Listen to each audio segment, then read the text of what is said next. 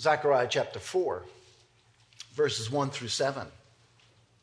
Then the angel who was speaking with me returned and roused me as a man who is awakened from his sleep. And he said to me, "What do you see?" And I said, "I see and behold a lampstand, all of gold, with its bowl on the top of it, and its 7 lamps on it, with 7 spouts, belonging each to the lamps which are on top of it. Also 2 olive trees by it, one on the right side of the bowl and one on the left side." Then I said to the angel who was speaking with me, "What are these, my Lord?" So the angel who was speaking with me answered and said to me, "Do you not know what these are?" And I said, "No, my Lord." Then he said to me, "This is the word of the Lord to Zerubbabel, saying, not by might, nor by power, but by my Spirit, says the Lord of hosts. What are you, O great mountain, before Zerubbabel? You will become a plain."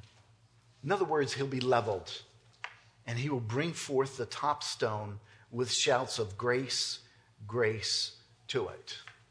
The Jewish people are hearing this for the first time, and they're just like Zechariah going, okay, what is the message?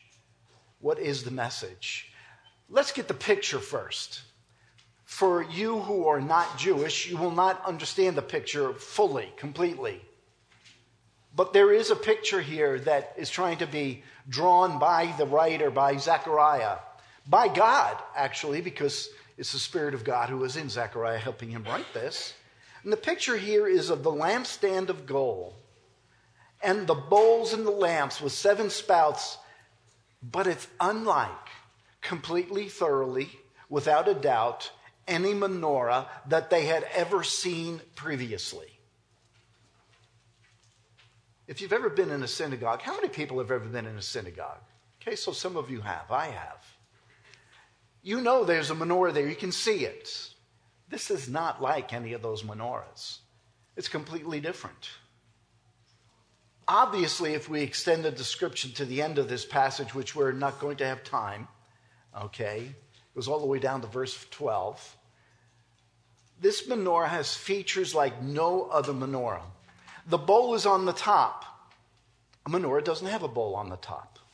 Channels, conduits, 7 lights, 2 olive trees. What in the world are 2 olive trees doing there? All these added features give it a uniqueness, and that's the reason for this. There's a uniqueness, there's a specialness that I hope to be able to explain. Olive trees keep the strange picture going.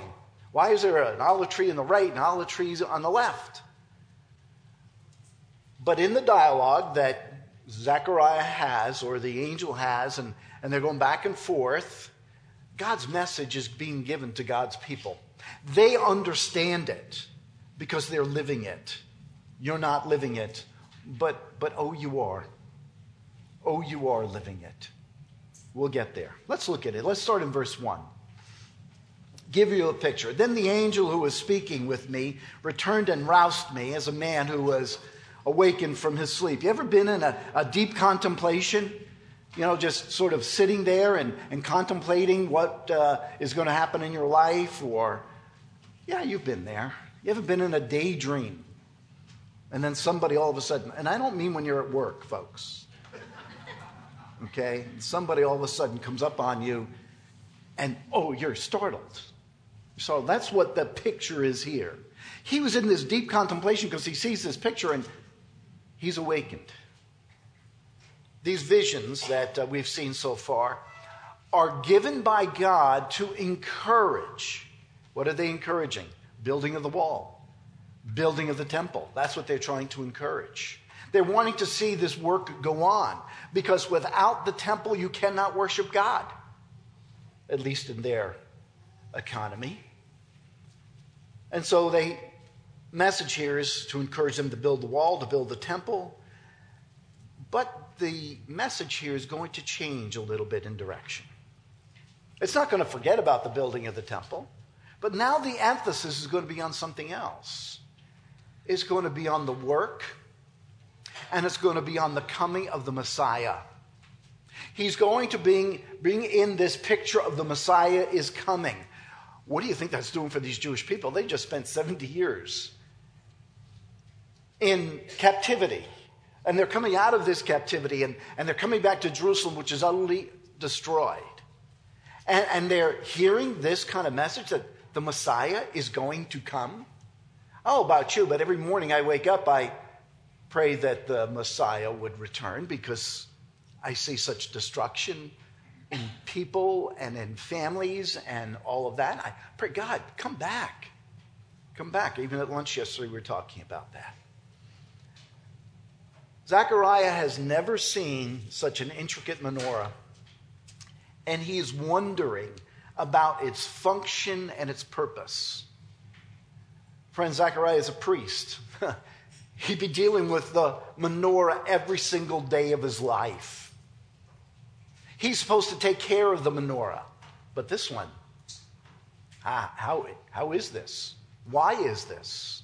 You see, a priest would be going in morning and evening taking care of the menorah because they had to work on it. They'd enter the holy place and they'd care for the lampstand, trimming the wicks and replacing the oil, because the oil is needed to keep the light burning. Yet, this particular menorah doesn't need anybody to care for it. There's no need to have somebody come in and change the wicks and change the light and change the oil and all of those kinds of things. Verse 2. And he said, excuse me. And he said to me, what do you see? And I said, I see and behold a lampstand, all of gold, and its bowl on the top, and its 7 lamps on it, with 7 spouts belonging to each of the lamps which are on top of it. The features here are unique to this vision.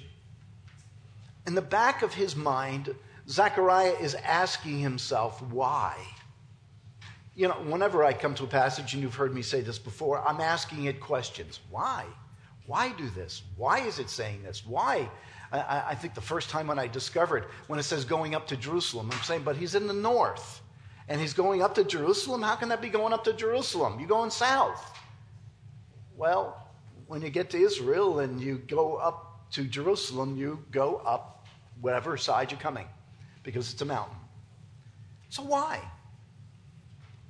A bowl above the lampstand?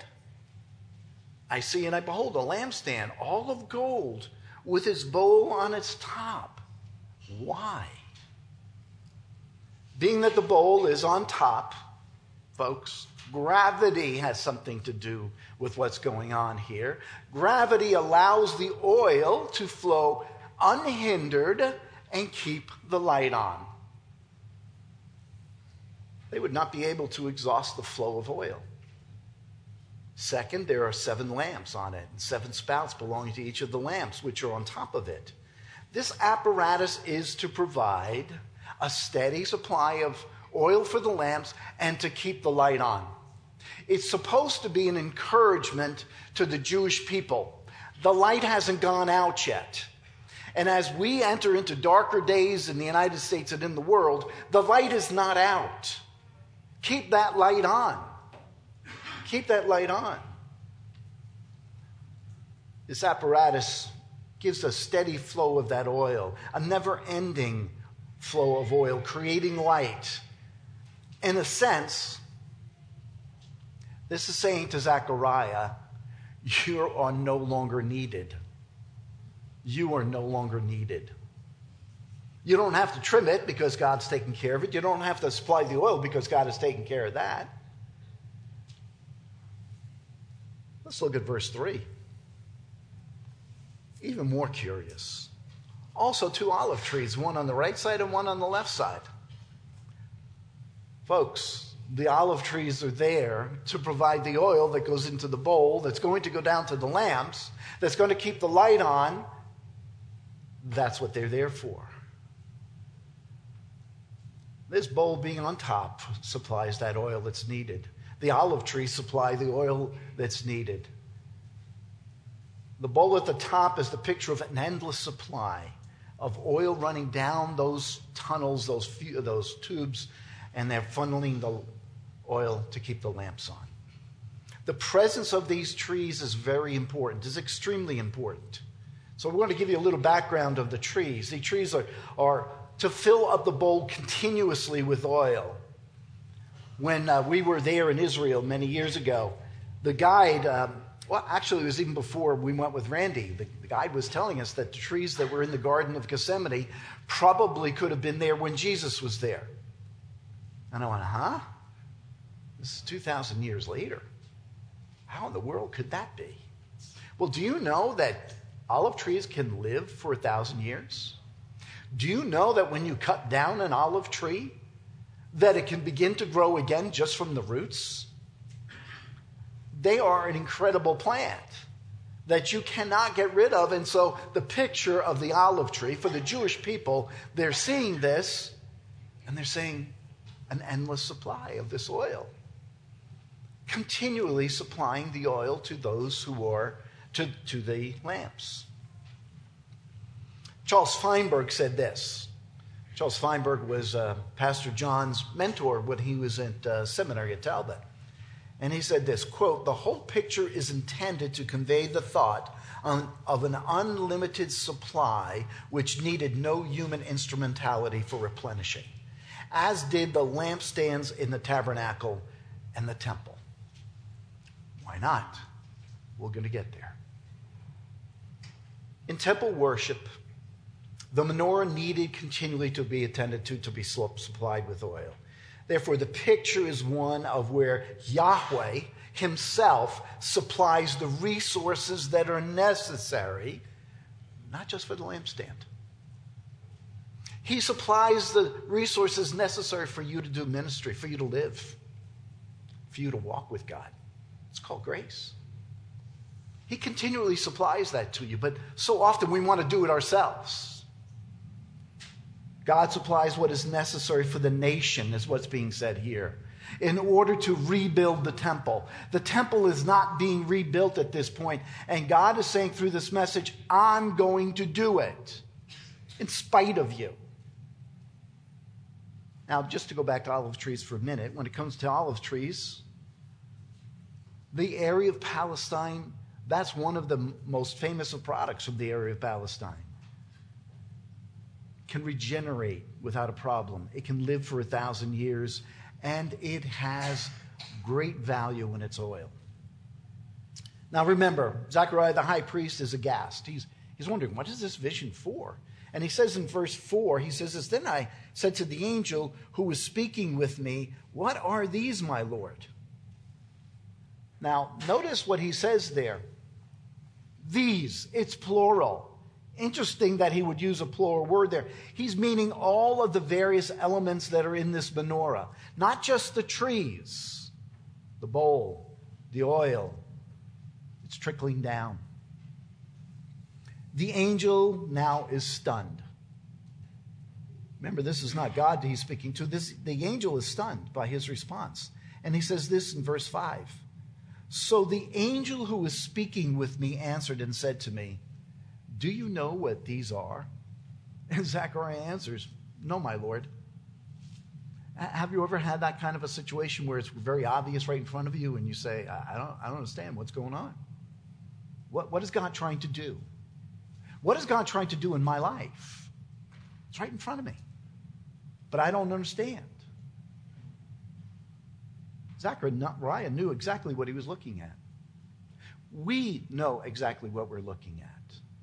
The challenge to live for him and not for ourselves comes every single stinking day. And that's what it's being said here. Live for me. Follow me.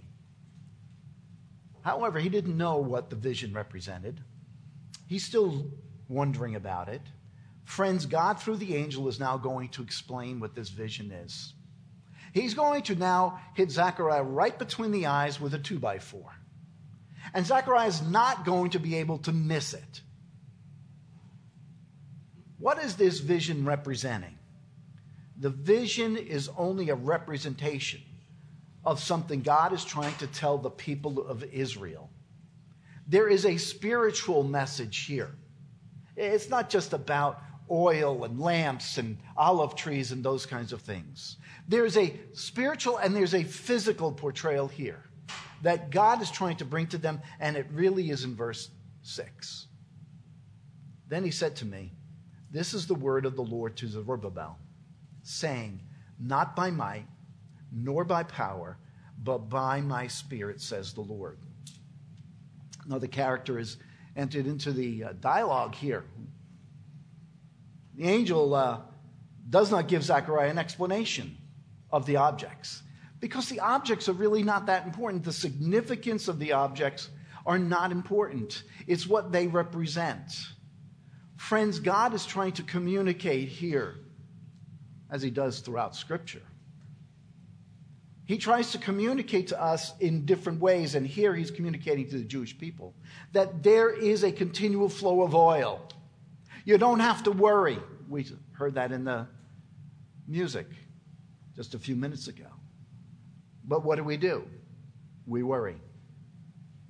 The light is always burning. God always has his light on. He always has a continual flow of grace towards you. But we don't look for it. We try to do things our way. We manipulate. We do other things. We worry. We complain. We gossip. The Holy Spirit is going about doing his work. I love when we went through Habakkuk. And Habakkuk is yelling at God and says, "Why aren't you doing anything? The Jewish people are about to be taken away to Babylon." That's what they're about to be done. They're about to be taken away to Babylon. He said, "What are you doing, God?" And God says, "Don't worry, I'm taking care of it." And guess what? Verse 5, he starts complaining again. And so God says, "Okay, I'm doing this. I'm going to take you away for 70 years and put you in Babylon." Oh boy. That didn't seem to be an answer, but it was the best thing that could have ever happened to the Jewish nation, because it protected them from all of the fighting from the Egyptians and the Assyrians and all that were coming into that area. It was the best thing that could have happened to them. God had a plan. God has a plan for your life as well. 10, 12 years ago, Eki didn't know he'd go to seminary. 10, 12 years ago, Alice didn't know that he was going to go to seminary. No.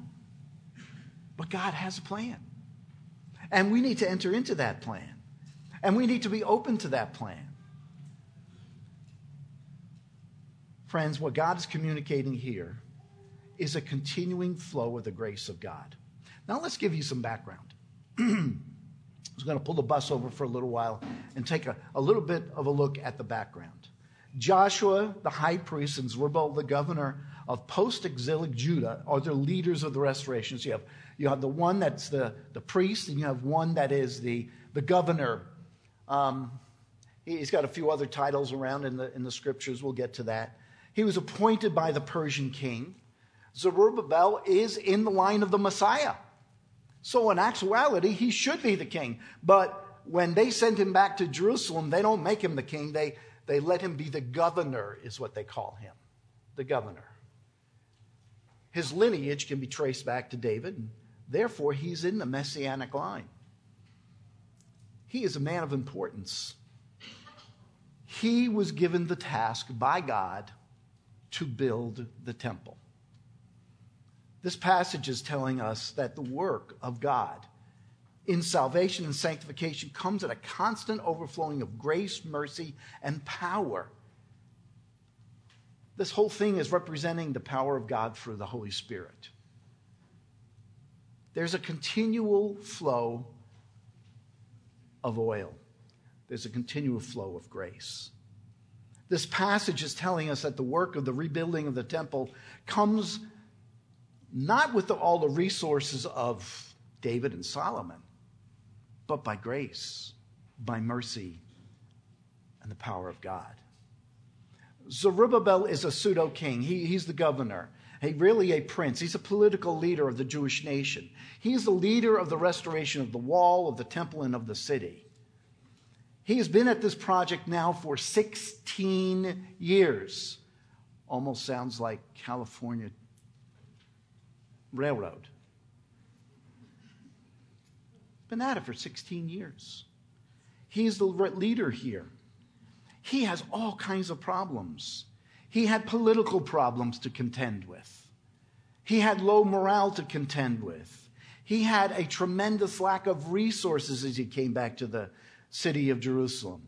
The people, when they came back, were more concerned with building their house than they were with building the temple. So it was about them personally. It wasn't about God. They didn't have him in their picture. An incomplete temple is frustration to the max. Viewing the ruins of the temple day in and day out, 16 years since returning to Jerusalem, has got to be discouraging. Has truly got to be overwhelming. Thoughts of never building the temple must be coming into his mind. Never worshiping Yahweh the right way is coming into his mind. Being attacked both physically and spiritually must be making him more and more depressed, and the people more and more depressed. Have you ever had that kind of a day where you're attacked and it doesn't bring you closer to God, but you seem to walk further away from God? You look at other things as your way of making you feel good instead of getting closer to the Lord. The vision tells Zechariah and the people that Zerubbabel is undertaking the work of the Lord. He has all the resources that he needs because God is going to get them for him. He's going to supply them. And so in the midst of this hopelessness, in the midst of this despair, God brings hope and optimism. It says here, not by might. That word there means the number of men rebuilding. It doesn't mean that you're going to have a lot of men. Not by power, the strength of those men, the acuity of their mind or whatever. It doesn't matter.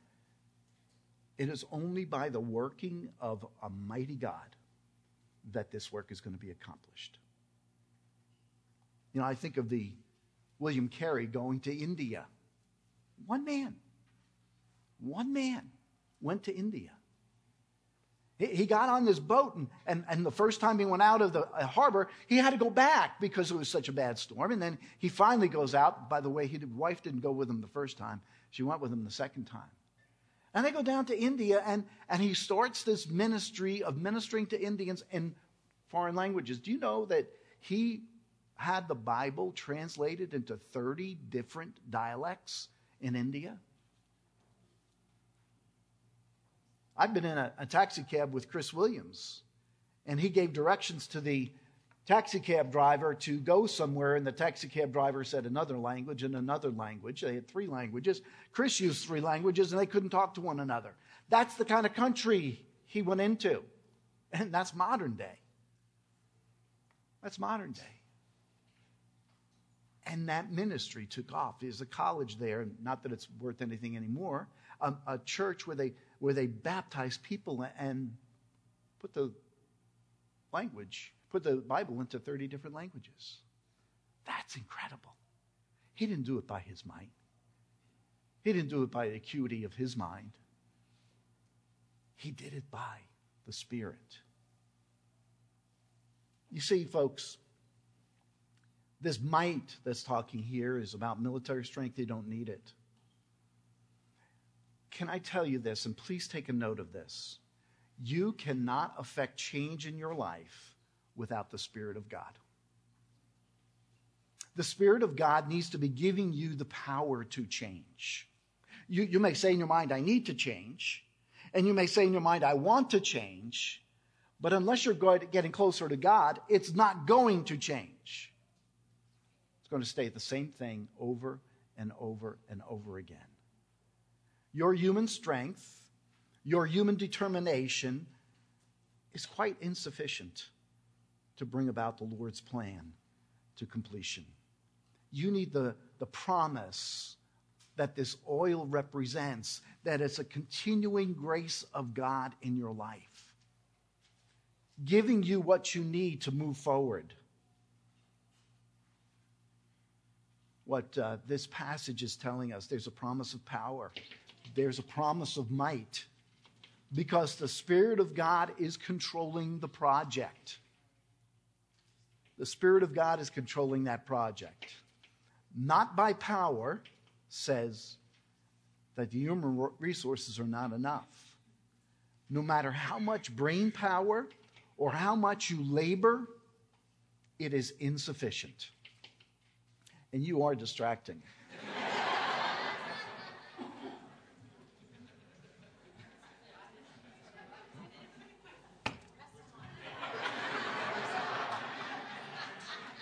You know, folks, I was thinking about doing something like that, but once I did that when I was at a camp.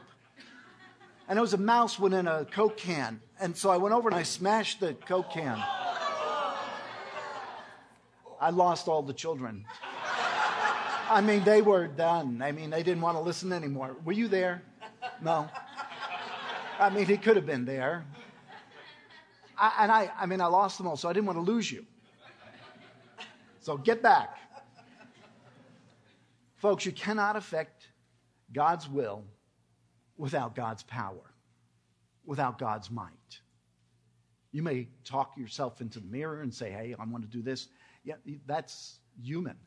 That's not the Spirit of God. You need to get closer and closer and closer to Him to know His will.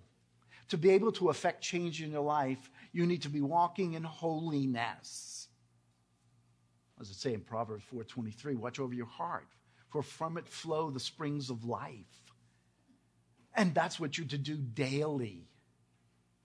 But you know, sometimes we skip those things and we move on in our life and we don't pay attention. God should be on our minds every single day, every single moment of that day. And that's what he's trying to say here. The salvation and the sanctification never come by your way. Yesterday we were out to lunch and I happened to look over at the lunch and the guy's got an LA Dodger hat on. And on his shirt it says godly. That's the fellow I talked to in the parking lot. So I'm walking by him and I said, I like your shirt. Are you? And I said, how can you be if you have an LA Dodger hat on? I just kidding. He and I got into conversation right there. I said, are you a Christian? And he said, yes. I said, what's the shirt? And he says his friend's making a new line of wear or whatever. But I thought that was just neat to see this godly on a shirt. Bring up a conversation. I wasn't out there witnessing. I wasn't passing out tracts or anything else. I had an opportunity. Take those opportunities. Take those opportunities. God affects those things. It's not our cleverness. It's not our ingenuity. These graces come only by God's gracious hand of mercy.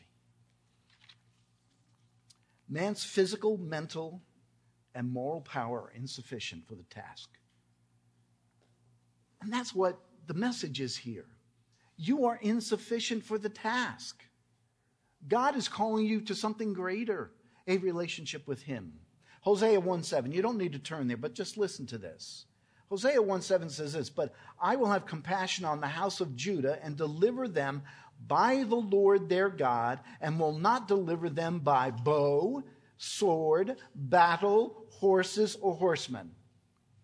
In other words, it's not going to be by your own strength.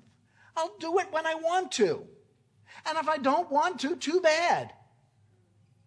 He's not a killjoy, folks. He's going to do it. But grow closer to Him. I love 2 Corinthians. Paul speaking there. Paul says this in 2 Corinthians chapter 12, verses 9 and 10. And he said to me, my grace is sufficient for you, for power is perfected in weakness. Can you imagine? You need to be more weak to be more powerful. For grace, my grace is sufficient for you, for power is perfected in weakness. Most gladly, therefore, I will rather boast of my weaknesses, so that the power of Christ may dwell in me. I don't have to say, I'm strong, and I got to show my strength, and I got to move forward, and I got to be the power man here. No. Therefore, I will be content with weaknesses, with insults, with distresses, with persecutions, with difficulties, for Christ's sake. For when I am weak, then I am strong. What does that look like? That means being humble. That means being able to say, I'm wrong. That means being able to say, I need forgiveness. That's what it means. God gives you strength that way. God gives you strength that way. The positive aspect of this declaration is this: but by my Spirit, says the Lord of hosts. Keep that in mind. Walking in the Spirit, not grieving the Spirit, by walking in the Spirit. This means for us here in Anchored, any ministry and a minister and a Christian advances in their relationship with God is always through His Spirit even. I remember hearing our pastor say, look, if I didn't have the grace of God, I would go sin multitudes of ways. I would go off the rails. It's only by the grace of God. I've been here long enough to see many people go off the rails. The prophet Zechariah continues with this incredible picture. Now, here's the beat that you need to hear. This is what you need to see. This is the incredible power of God's might and power. Here in verse 7, it says, what are you, O great mountain? Doesn't matter if you're the mountain where we can't see right now. Okay. What are you, O great mountain? Before Zerubbabel, you will become a plain. In other words, Zerubbabel is going to be able to take a mountain. Could you imagine being in Jerusalem? And we've seen those mountains. To level it, to be a plain, to be flat. And he will bring forth the top stone, and there will be shouts of grace to it. The Jewish people are excited at what's going to happen. You see, when God enters the picture, mighty and monumental things begin to happen. In Ezra, which is a lead up to the understanding of Zechariah, but in Ezra, and I'm just going to give you a little bit of what they went through, the Jewish nation. If I went through all of the passages where they had trouble with the people of that area, we would be here for the rest of our time, not accomplishing what I need to accomplish. But in Ezra chapter 4, verses 4 and 5, then the people of the land discouraged the people of Judah and frightened them from building and hired counselors. Wait a minute, aren't counselors good? And hired counselors against them to frustrate their counsel all the days of Cyrus, king of Persia, even until the reign of Darius, king of Persia. That's the impossible situation that Zechariah and Zerubbabel was facing. They're trying to rebuild this temple, and it's impossible. Israel was poor. They were few in number. They had multitudes of adversaries. They were attacking them. Many scholars see this mountain as a personification of the difficulties that Zerubbabel was facing in the building of the temple. The rebuilding of the temple will succeed only by God's Spirit. God must stand behind any ministry that is going to do His work.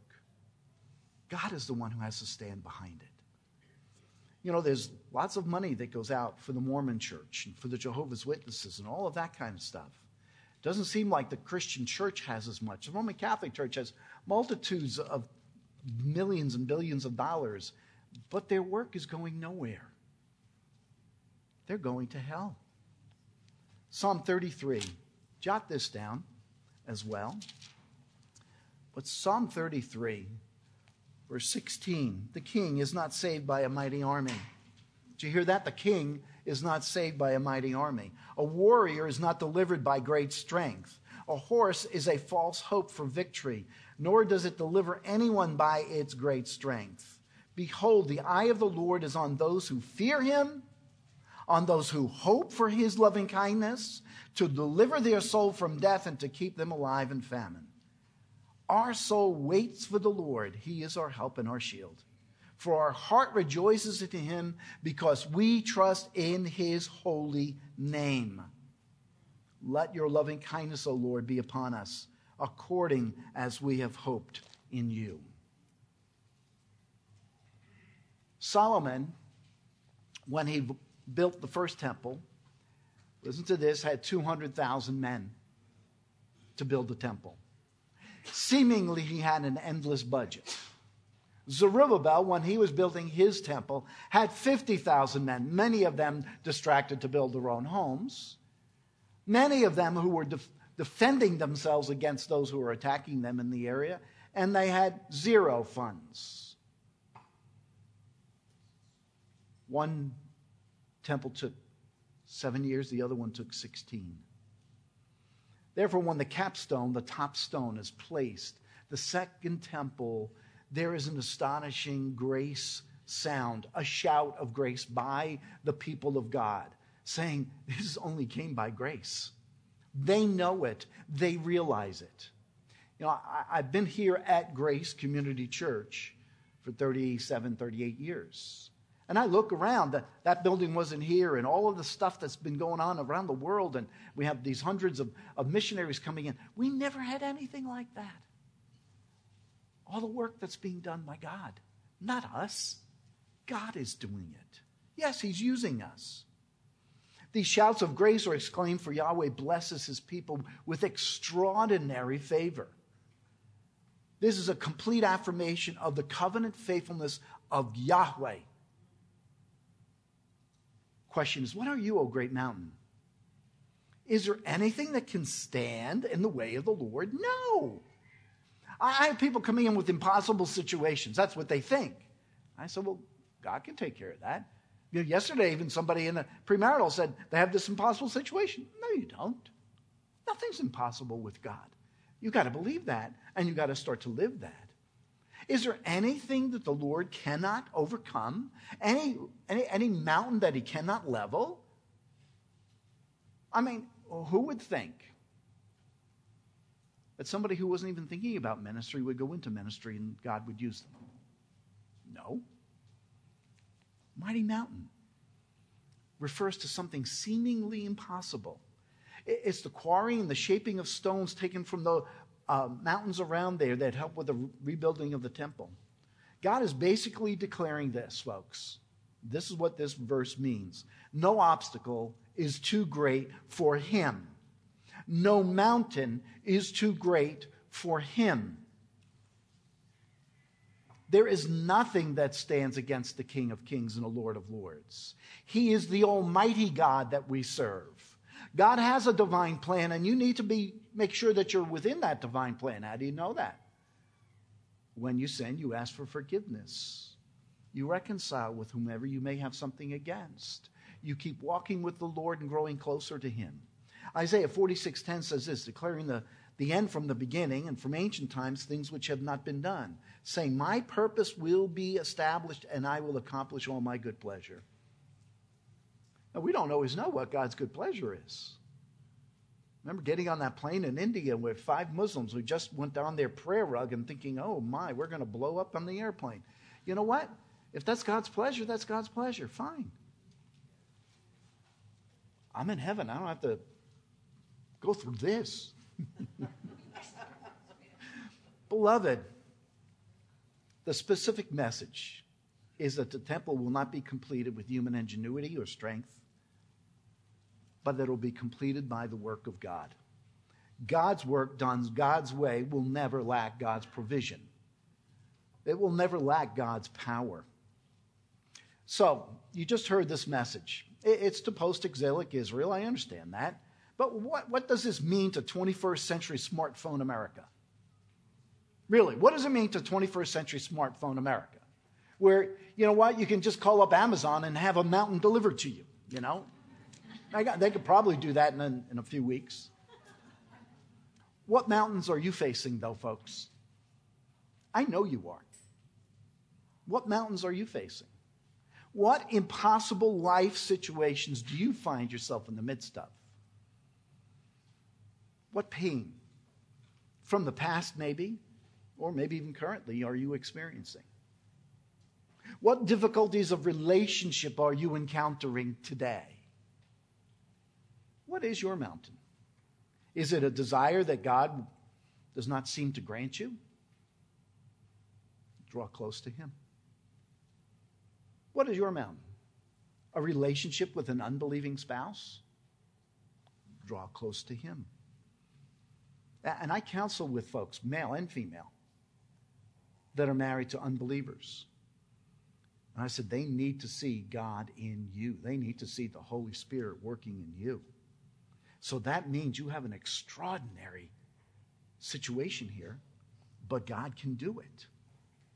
I'll tell you this quick story. Maybe I've told it here before, but I was overseeing the counseling of a lady in the Midwest, and she was a pastor's wife, and she gave this assignment to this woman who had a husband who wanted nothing to do with God, who was really not a very nice guy. And she said, your assignment is to win him.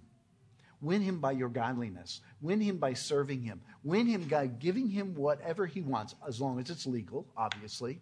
She did. And I'm into this for about 5 weeks and 6 weeks, and all of a sudden I'm starting to read the reports and talk to this counselor, and things are changing. Until the man says, what's going on with you? Why are you different? What happened to you? And she says, well, it's because of the church, and the church has said that I need to love you more. What church is this?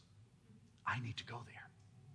See, folks, we think so smallly about what God can do.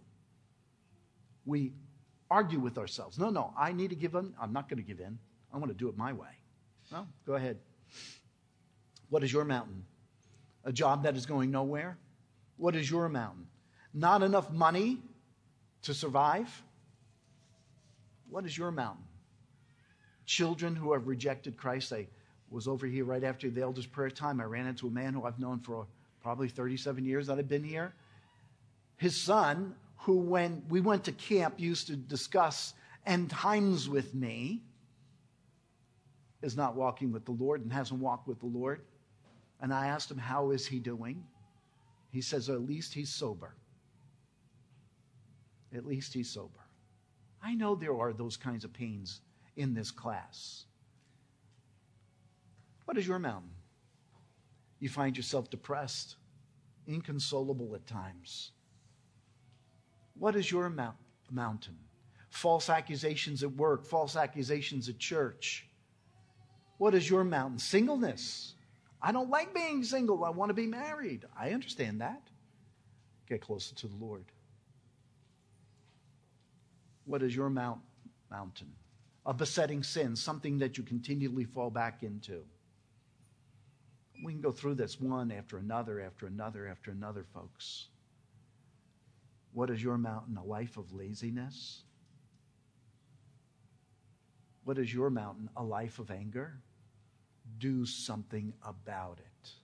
Don't let that mountain stay in your life. Go to the Lord. Deal with it. So I ask, what's the solution? Well, obviously it's right here in the passage, not by might, not by power, but by thy Spirit. Friends, it's all about your relationship to the King. That's what it is. I can't do that for you. Pastor John preaches. We have all kinds of classes. We want to help you. We have counseling. We have all kinds of things. But you ultimately have to be the one to do it. I love years ago, Dr. Smith said that he was counseling with somebody, and the person kept saying, well, I can't do it. And he says, well, I'd like to read my Bible. I really would. And it's a nice book, and it's good things said in there. And you know what? I know that if I put on my glasses, because he had his glasses off, that if I get closer to it, I can read it. That's what you have to do. You have to just do it. Just do it. Don't think about it. Just go do it. Years ago, I was having trouble. And I came home and I said to my wife, I'm really not liking this. This is many, many, many, many years ago. And she said to me, you know, as a dutiful, beautiful Christian woman would do, Psalm 37:4, delight in the Lord and he will give you the desires of your heart. Okay, that's good counsel. Thank you. So I began to delight myself in the Lord. Oh my, I spent a whole week. I spent hours just reading and studying and all of that. And I came back and I said, so, I've been doing it for a week and nothing's changed. And she says, you know what? That just revealed your selfish heart. And I said, you're right, it did. Folks, you don't do it to get something. If you do it to get something, you're not going to get it. That's not what it's about. You do it because that's what you're supposed to be doing anyway. Because you know what? He saved you from hell. He saved you from hell. I was reading this morning in Luke chapter 7. It says, those who have been forgiven much, and you have been forgiven much. Those are the ones that the King of Kings and the Lord of Lords loves. And he gives them a place, and he gives them a ministry, and he allows them to continue to grow. And that's what we need every day. Friends, we love you. That's why the elders came up with this plan, to meet with you, to talk with you. We care about your souls. We also, on the other end, which I always like to include in it, is Hebrews 13:17. I'm going to give an account for you, and I don't even know all of your names. But I take it as a responsibility, because that's what God has called us to. And the only way to conquer that mountain is by the Spirit of God. Let's pray. Father God, I thank you for today. I thank you for the music. It was so wonderful. For the two men that we're sending out, what a God blessing that they have been to us. I pray for Daniel, you would use him there in Texas. I pray for Eki as you use him in Brawley, and for their wives, Lord God. It is so important for us that our relationships with each other are blessed by God, that they are walking in the Spirit. And so, Lord, I pray for each and every person here that we are growing closer to the Lord moment by moment, day by day. We pray this in your name. Amen.